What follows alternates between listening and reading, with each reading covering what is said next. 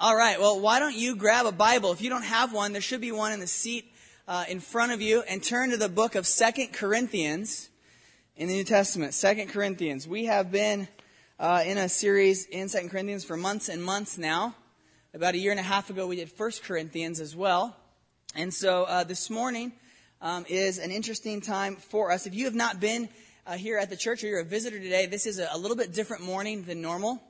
But several years ago, we started to do what we call reading service after we finished a book or topic. So several of you remember when we finished the Names of God, which are on both soffits here. When we finished the Names of God series, we did a special reading service. Some of you may remember way back to when we did the book of Mark, and we actually asked you to get here 15 minutes early so we could read through the whole book. Just to let you know, we are doing Isaiah next, so who knows how we're going to do that. We'll figure that out as we go. But 2 Corinthians has been a fantastic series as we've looked at godly living in an ungodly world, transformed, building God's church from clay pots. I want you to just remember with me a few of the things that we have learned over the last several months from the book of 2 Corinthians.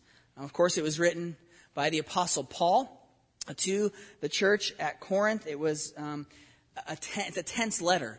A lot of tension between the church and between Paul because of some confrontation and some sin that was happening in the church that Paul was willing to address. There had been some distance between them.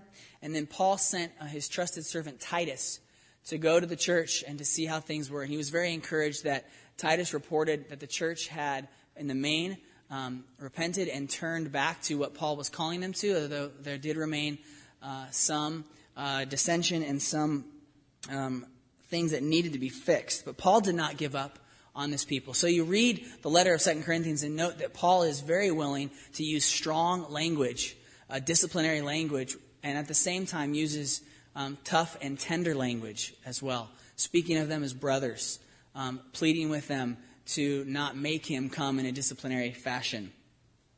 The city of Corinth was a rich city, wealthy, 2 ports, and so it was a very cosmopolitan city. It's very similar to Orange County. We live in a wealthy county in America, and Corinth was a wealthy place. There were many, many, many gods and temples served in Corinth, and so those who had heard the gospel when Paul first came were tempted by many things, many different beliefs, many ways to turn from the Lord. And so 2 Corinthians shows what it means to be reconciled. Reconciliation plays a very big part in the letter as Paul asks the church to reaffirm their love for him, their father in the faith. He also challenges them in mission, that they would continue to move forward as ambassadors to tell a lost and dying world the good news of Jesus that saves from the false gods and the false religion of following the emperor. It also speaks of transformation. There's an aspect of the letter that talks about being transformed from one likeness to another bit by bit. We grow slowly, sometimes indiscernibly, but we grow bit by bit into the image of Jesus Christ. And we'll see that in chapter 3. He talks about, for about 2 chapters, about this collection for the saints, that Paul was concerned that though they needed to fix some issues there, they needed to make sure they kept their eyes on the world around them. And so he called for a collection to help the saints in Jerusalem who were poor and struggling with persecution. And so he gives us 2 fantastic chapters on money and giving. There's a big emphasis on weakness and strength in the book of 2 Corinthians, that Paul boasts of his weaknesses. He boasts in a list of tribulations and trials that had come upon him, but he boasts, as we sang this morning, that God's grace is enough even through the challenge of this thorn in the flesh that he had been given. Another theme that we saw was leadership. Paul is defending his apostleship in this letter. He's defending himself against these so-called super apostles who wanted to get in on what Paul had started, steal away some of the sheep and get the glory. So Paul spends a lot of time talking about what real leadership looks like. He in that section rotates between strong language condemning the false teachers and tenderness towards those who need to repent and who need to follow what he has taught about the gospel. He defends his ministry and gives us a good example of what church leaders need to look like. Those who are willing to sacrifice to lead, but who are not willing to sacrifice their principles or the truth in order to do that. This book really actually it speaks really well to what's happened in our country this last week with these shootings and the various responses and the anger on many different sides of this multifaceted problem. It just illustrates our nation's need for reconciliation on all levels. What we need is we sincerely need racial reconciliation, and we even more than that need reconciliation between God and man. So let us as a church seek reconciliation with God. Let's be quick to listen and slow to speak as we respond to these events, and let's be quick to get on our knees and pray for the families who have lost loved ones. Regardless of the situation, people are dead and families are reeling, and churches have the opportunity in those regions to reach out. It was fantastic to see the churches in Dallas gather for a massive prayer movement to pray for their city. Keep that in mind as we read 2 Corinthians. Paul, an apostle of Jesus Christ by the will of God, and Timothy, our brother, to the church of God that is at Corinth, with all the saints who are in the whole of Achaia, grace to you and peace from God our Father and the Lord Jesus Christ. Blessed be the God and Father of our Lord Jesus Christ, the Father of mercies and God of all comfort, who comforts us in all our affliction, so that we may be able to comfort those who are in any affliction with the comfort with which we ourselves are comforted by God. For as we share abundantly in Christ's sufferings, so through Christ we share abundantly in comfort too. If we are afflicted, it is for your comfort and salvation. And if we are comforted, it is for your comfort, which you experience when you patiently endure the same sufferings that we suffer.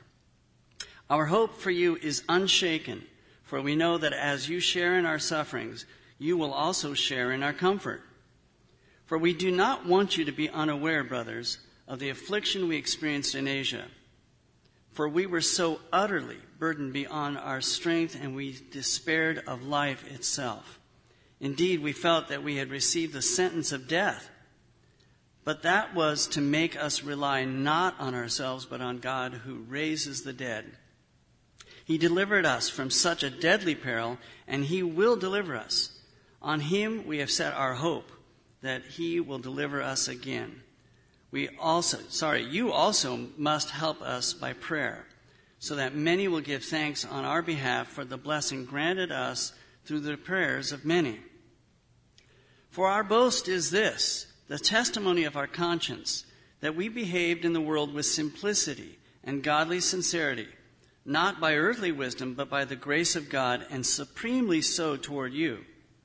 For we are not writing to you anything other than what you read and understand, and I hope you will fully understand, just as you did partially understand us, that on the day of our Lord Jesus, you will boast of us as we will boast of you. Because I was sure of this, I wanted to come to you first so that you might have a second experience of grace. I wanted to visit you on my way to Macedonia and to come back to you from Macedonia and have you send me on my way to Judea. Was I vacillating when I wanted to do this? Do I make my plans according to the flesh, ready to say yes, yes, and no, no at the same time? As surely as God is faithful, our word to you has not been yes and no. For the Son of God, Jesus Christ, whom we proclaimed among you, Silvanus and Timothy and I, was not yes and no, but in him it is always yes. For all the promises of God find their yes in him. That is why it is through him that we utter our amen to God for his glory. And it is God who establishes us with you in Christ and has anointed us, and who has also put his seal on us and given us his Spirit in our hearts as a guarantee. But I call God to witness against me. It was to spare you that I refrained from coming again to Corinth. Not that we lord it over your faith, but we work with you for your joy, for you stand firm in your faith. For I made up my mind not to make another painful visit to you.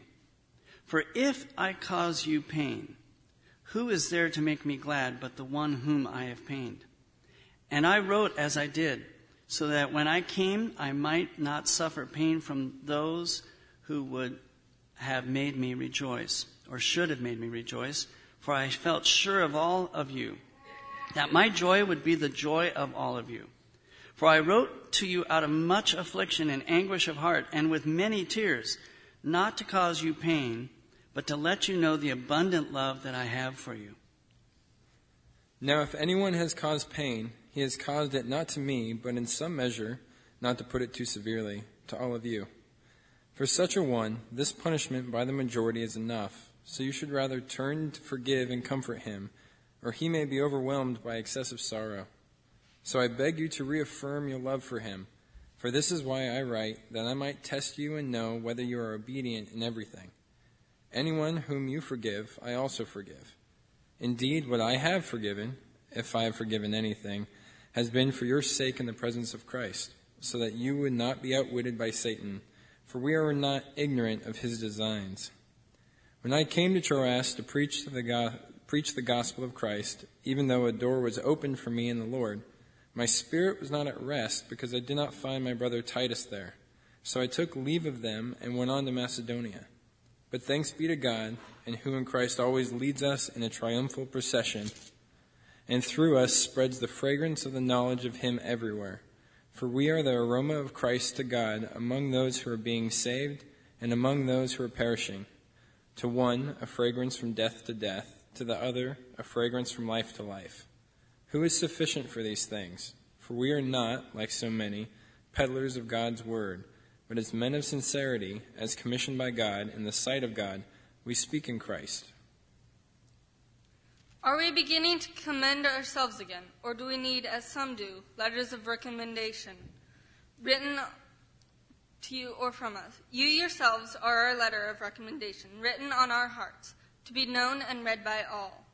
And you show that you are a letter from Christ delivered by us, written not with ink, but with the Spirit of the living God, not on tablets of stone, but on tablets of human hearts. Such is the confidence that we have through Christ toward God. Not that we are sufficient in ourselves to claim anything as coming from us, but our sufficiency is from God, who has made us sufficient to be ministers of a new covenant, not of the letter, but of the Spirit. For the letter kills, but the Spirit gives life. Now if the ministry of death, carved in letters on stone, came with such glory that the Israelites could not gaze at Moses' face because of its glory, which was being brought to an end, will not the ministry of the Spirit have even more glory? For if there was glory in the ministry of condemnation, the ministry of righteousness must far exceed in glory. Indeed, in this case, what once had glory has come to have no glory at all, because of the glory that surpasses it. For if what was being brought to an end came with glory, much more will what is permanent have glory. Since we have such a hope, we are very bold, not like Moses, who would put a veil over his face so that the Israelites might not gaze out at the outcome of what was being brought to an end. But their minds were hardened, for to this day, when they read the Old Covenant, the same veil remains unlifted, because only through Christ it is taken away. Yes, to this day, whenever Moses is read, a veil lies over their hearts. But when one turns to the Lord, the veil is removed. Now the Lord is the Spirit, and where the Spirit of the Lord is, there is freedom.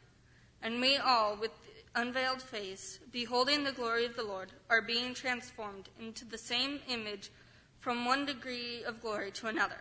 For this comes from the Lord, who is the Spirit.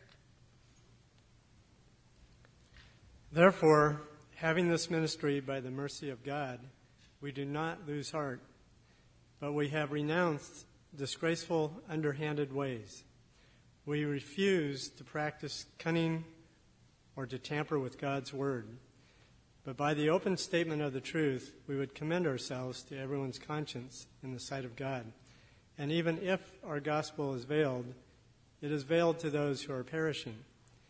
In their case, the God of this world has blinded the minds of the unbelievers to keep them from seeing the light of the gospel of the glory of Christ, who is the image of God.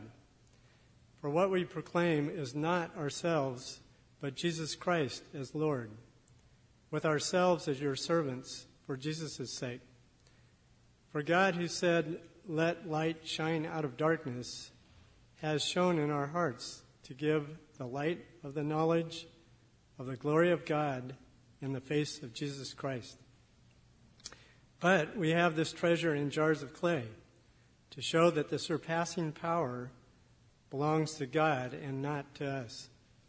We are afflicted in every way, but not crushed, perplexed, but not driven to despair, persecuted, but not forsaken, struck down, but not destroyed, always carrying in the body the death of Jesus, so that the life of Jesus may also be manifested in our bodies. For we who live are always being given over to death for Jesus' sake, so that the life of Jesus also may be manifested in our mortal flesh. So death is at work in us, but life in you. Since we have the same spirit of faith, according to what has been written, "I believed, and so I spoke," we also believe, and so we also speak, knowing that he who raised the Lord Jesus will raise us also with Jesus and bring us with you into his presence. For it is all for your sake, so that as grace extends to more and more people, it may increase thanksgiving to the glory of God. So we do not lose heart. Though our outer self is wasting away, our inner self is being renewed day by day. For this light momentary affliction is preparing for us an eternal weight of glory beyond all comparison, as we look not to the things that are seen, but to the things that are unseen. For the things that are seen are transient, but the things that are unseen are eternal.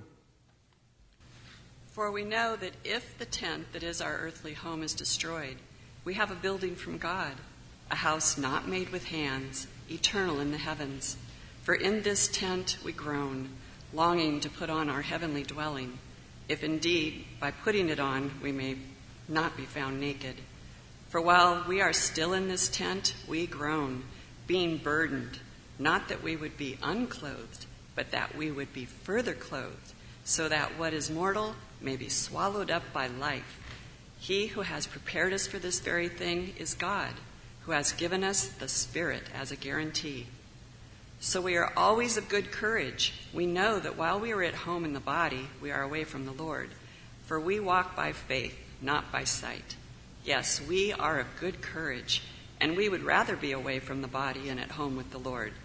So whether we are at home or away, we make it our aim to please him. For we must all appear before the judgment seat of Christ, so that each one may receive what is due for what he has done in the body, whether good or evil. Therefore, knowing the fear of the Lord, we persuade others. But what we are is known to God, and I hope is known also to your conscience. We are not commending ourselves to you again, but giving you cause to boast about us, so that you may be able to answer those who boast about outward appearance and not about what is in the heart. For if we are beside ourselves, it is for God. If we are in our right mind, it is for you. For the love of Christ controls us, because we have concluded this, that one has died for all. Therefore, all have died. And he died for all, that those who live might no longer live for themselves, but for him who, for their sake, died and was raised. From now on, therefore, we regard no one according to the flesh. Even though we once regarded Christ according to the flesh, we regard him thus no longer. Therefore, if anyone is in Christ, he is a new creation. The old has passed away. Behold, the new has come. All this is from God, who through Christ reconciled us to himself and gave us the ministry of reconciliation. That is, in Christ, God was reconciling the world to himself, not counting their trespasses against them, and entrusting to us the message of reconciliation. Therefore, we are ambassadors for Christ, God making his appeal through us. We implore you on behalf of Christ, be reconciled to God. For our sake, he made him to be sin who knew no sin, so that in him we might become the righteousness of God. Working together with him, then, we appeal to you not to receive the grace of God in vain.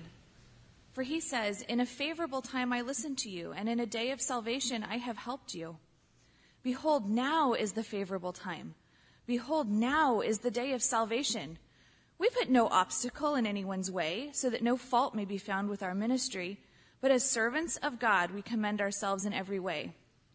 By great endurance, in afflictions, hardships, calamities, beatings, imprisonments, riots, labors, sleepless nights, hunger, by purity, knowledge, patience, kindness, the Holy Spirit, genuine love, by truthful speech, and the power of God with the weapons of righteousness for the right hand and for the left, through honor and dishonor, through slander and praise. We are treated as impostors and yet are true, as unknown and yet well known, as dying and behold we live, as punished and yet not killed, as sorrowful and yet always rejoicing, as poor yet making many rich, as having nothing yet possessing everything. We have spoken freely to you, Corinthians. Our heart is wide open. You are not restricted by us, but you are restricted in your own affections. In return, I speak as to children. Widen your hearts also. Do not be unequally yoked with unbelievers. For what partnership has righteousness with lawlessness? Or what fellowship has light with darkness? What accord has Christ with Belial? Or what portion does a believer share with an unbeliever? What agreement has the temple of God with idols? For we are the temple of the living God. As God has said, I will make my dwelling among them and walk among them. I will be their God, and they shall be my people. Therefore go out from their midst and be separate from them, says the Lord, and touch no unclean thing. Then I will welcome you, and I will be a father to you, and you shall be sons and daughters to me, says the Lord Almighty. Since we have these promises, beloved, let us cleanse ourselves from every defilement of body and spirit, bringing holiness to completion in the fear of God. Make room in your hearts for us. We have wronged no one. We have corrupted no one. We have taken advantage of no one. I do not say this to condemn you, for I said before that you are in our hearts, to die together and to live together. I am acting with great boldness toward you. I have great pride in you. I am filled with comfort. In all our affliction, I am overflowing with joy. For even when we came to Macedonia, our bodies had no rest, but we were afflicted at every turn, fighting without and fear within. But God, who comforts the downcast, comforted us by the coming of Titus, and not only by his coming, but also by the comfort with which he was comforted by you, as he told us of your longing, your mourning, your zeal for me, so that I rejoice still more. For even if I made you grieve with my letter, I do not regret it, though I did regret it. For I see that letter grieved you, though only for a while. As it is, I rejoice, not because you were grieved, but because you were grieved into repenting. For you felt a godly grief, so that you suffered no loss through us. For godly grief produces a repentance that leads to salvation without regret, whereas worldly grief produces death. For see what earnestness this godly grief has produced in you, but also what eagerness to clear yourselves, what indignation, what fear, what longing, what zeal, what punishment. At every point you have proved yourself innocent in the matter. So although I wrote to you, it was not for the sake of the one who did the wrong, nor for the sake of the one who suffered the wrong, but in order that your earnestness for us might be revealed to you in the sight of God. Therefore we are comforted. And besides our comfort, we rejoice still more at the joy of Titus, because his spirit has been refreshed by you all. For whatever boast I made to him about you, I was not put to shame, but just as everything we said to you was true, so also our boasting before Titus has proved true. And his affection for you is even greater, as he reminds the obedience of you all, how you received him with fear and trembling. I rejoice because I have complete confidence in you. We want you to know, brothers, about the grace of God that has been given among the churches of Macedonia. For in a severe test of affliction, their abundance of joy and their extreme poverty have overflowed in a wealth of generosity on their part. For they gave according to their means, as I can testify, and beyond their means, of their own accord, begging us earnestly for the favor of taking part in the relief of the saints. And this, not as we expected, but they gave themselves first to the Lord, and then, by the will of God, to us. Accordingly, we urged Titus that as he had started, so he should complete among you this act of grace. But as you excel in everything, in faith, in speech, in knowledge, in all earnestness, and in our love for you, see that you excel in this act of grace also. I say this not as a command, but to prove by the earnestness of others that your love also is genuine. For you know the grace of our Lord Jesus Christ, that though he was rich, yet for your sake he became poor, so that you, by his poverty, might become rich. And in this matter I give my judgment. This benefits you, who a year ago started not to only do this work, but also to desire to do it. So now finish doing it well, so that your readiness in desiring it may be matched by your completing it out of what you have. For if the readiness is there, it is acceptable according to what a person has, not according to what he does not have. For I do not mean that others should be eased and you burdened, but that as a matter of fairness, your abundance at the present time should supply their need, so that their abundance may supply your need, that there may be fairness. As it is written, whoever gathered much had nothing left over, and whoever gathered little had no lack. But thanks be to God, who put into the heart of Titus the same earnest care I have for you. For he not only accepted our appeal, but being himself very earnest, he is going to you of his own accord. With him, we are sending the brother who is famous among the churches for his preaching of the gospel. And not only that, but he has been appointed by the churches to travel with us as we carry out this act of grace that is being ministered by us for the glory of the Lord himself and to show our good will. We take this course so that no one should blame us about this generous gift that is being administered by us. For we aim at what is honorable, not only in the Lord's sight, but also in the sight of man. And with them we are sending our brother, whom have often tested and found earnest in many matters, but who is now more earnest than ever because of his great confidence in you. As for Titus, he is my partner, my fellow worker, for your benefit. And as for our brothers, they are messengers of the churches, the glory of Christ. So give proof before the churches of your love and of our boasting about you to these men. Now it is superfluous for me to write to you about the ministry of the saints, For I know your readiness, of which I boast about you to the people of Macedonia, saying that Achaia has been ready since last year, and your zeal has stirred up most of them.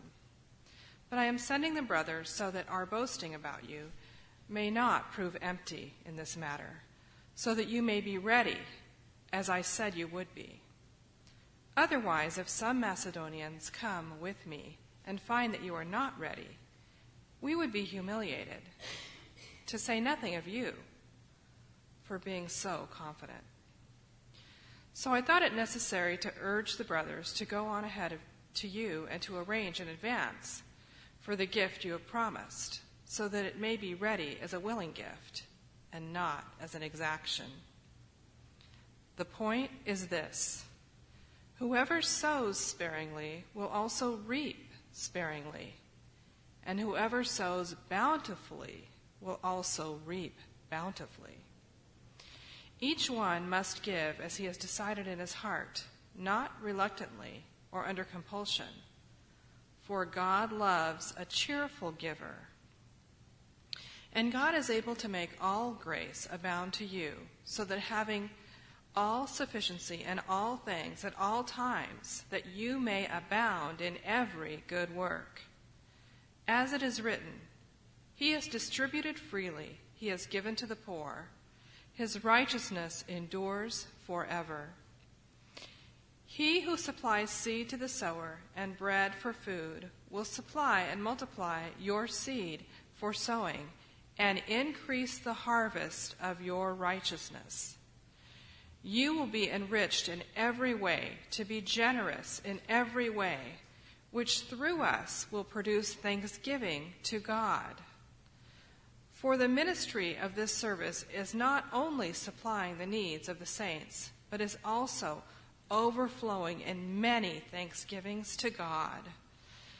By their approval of this service, they will glorify God because of your submission that comes from your confession of the gospel of Christ and the generosity of your contribution for them and for all others, while they long for you and pray for you because of the surpassing grace of God upon you.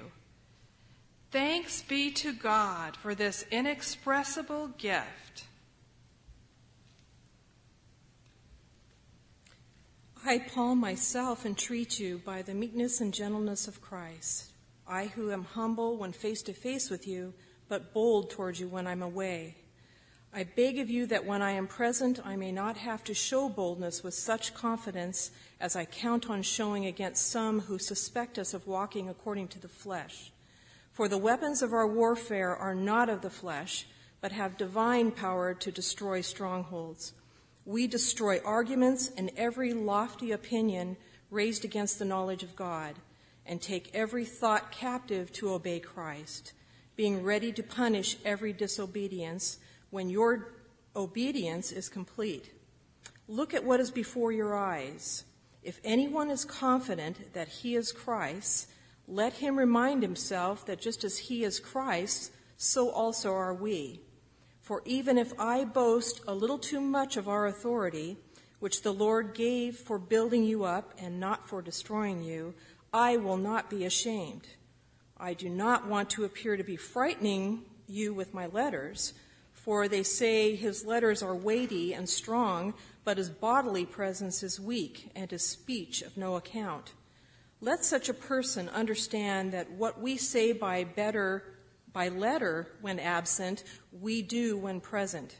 Not that we dare to classify or compare ourselves with some of those who are commending themselves, but when they measure themselves by one another and compare themselves with one another, they are without understanding. But we will not boast beyond limits, but will boast with regard to the area of influence God assigned to us, to reach even to you. For we are not overextending ourselves as though we did not reach you, for we were the first to come all the way to you with the gospel of Christ. We do not boast beyond limit in the labor of others, but our hope is that as your faith increases, our area of influence among you may be greatly enlarged, so that we may Preach the gospel in lands beyond you without boasting of work already done in another's area of influence. Let the one who boasts boast in the Lord, for it is not the one who commends himself who is approved, but the one whom the Lord commends. I wish you would bear with me in a little foolishness. Do bear with me, for I feel a divine jealousy for you, since I betrothed you to one husband to present you as a pure virgin to Christ. But I am afraid that as the serpent deceived Eve by his cunning, your thoughts will be led astray from a sincere and pure devotion to Christ. For if someone comes and proclaims another Jesus than the one we proclaimed, or if you receive a different spirit from the one you received, or if you accept a different gospel from the one you accepted, you put up with it readily enough. Indeed, I consider that I am not in the least inferior to these super apostles. Even if I am unskilled in speaking, I am not so in knowledge. Indeed, in every way we have made this plain to you in all things. Or did I commit a sin in humbling myself so that you may be exalted? Because I preach God's gospel to you free of charge? I robbed other churches by accepting support from them in order to serve you. And when I was with you and was in need, I did not burden anyone, for the brothers who came from Macedonia supplied my need. So I refrained and will refrain from burdening you in any way. As the truth of Christ is in me, this boasting of mine will not be silenced in the regions of Achaia. And why? Because I do not love you? God knows I do. And what I am doing, I will continue to do in order to undermine the claim of those who would like to claim that in their boasted mission they work on the same terms as we do. For such men are false apostles, deceitful workmen, disguising themselves as apostles of Christ. And no wonder, for even Satan disguises himself as an angel of the light. So it is no surprise if his servants also disguise themselves as servants of righteousness. Their end will correspond to their deeds. I repeat, let no one think me foolish. But even if you do, accept me as a fool so that I may boast a little. What I am saying with this boasting confidence, I say not as the Lord would, but as a fool. Since many boast according to the flesh, I too will boast. For you gladly bear with fools, being wise yourselves. For you bear it if someone makes slaves of you, or devours you, or takes advantage of you, or puts on airs, or strikes you in the face. To my shame, I must say, we were too weak for that. But whatever anyone else dares to boast of, I am speaking as a fool. I also dare to boast of that. Are they Hebrews? So am I. Are they Israelites? So am I. Are they offspring of Abraham? So am I. Are they servants of Christ? I am a better one. I am talking like a madman. With far greater labors, far more imprisonments, with countless beatings and often near death. 5 times I received at the hands of the Jews the 40 lashes less one. 3 times I was beaten with rods. Once I was stoned. 3 times I was shipwrecked. A night and a day I was adrift at sea. On frequent journeys, in danger from rivers, danger from robbers, danger from my own people, danger from Gentiles, danger in the city, danger in the wilderness, danger at sea, danger from false brothers. In toil and hardship, through many a sleepless night, in hunger and thirst, often without food, in cold and exposure. And apart from other things, there is the daily pressure on me of my anxiety for all the churches. Who is weak, and I am not weak? Who is made to fall, and I am not indignant? If I must boast, I will boast of the things that show my weakness. The God and Father of the Lord Jesus Christ, He who is blessed forever, knows that I am not lying. At Damascus, the governor under King Aretas was guarding the city of Damascus in order to seize me. But I was let down in a basket through a window in the wall and escaped his hands. I must go on boasting. Though there is nothing to be gained by it, I will go on to visions and revelations of the Lord. I know a man in Christ who 14 years ago was caught up to the third heaven. Whether in the body or out of the body, I do not know. God knows. And I know that this man was caught up into paradise. Whether in the body or out of the body, I do not know. God knows. And he heard things that cannot be told, which man may not utter. On behalf of this man I will boast, but on my own behalf I will not boast, except of my weaknesses. Though if I should wish to boast, I would not be a fool, for I would be speaking the truth. But I refrain from it so that no one may think more of me than he sees in me or hears from me. So, to keep me from becoming conceited because of the surpassing greatness of the revelations, a thorn was given me in the flesh, a messenger of Satan to harass me, to keep me from becoming conceited. 3 times I pleaded with the Lord about this, that it should leave me. But he said to me, my grace is sufficient for you, for my power is made perfect in weakness.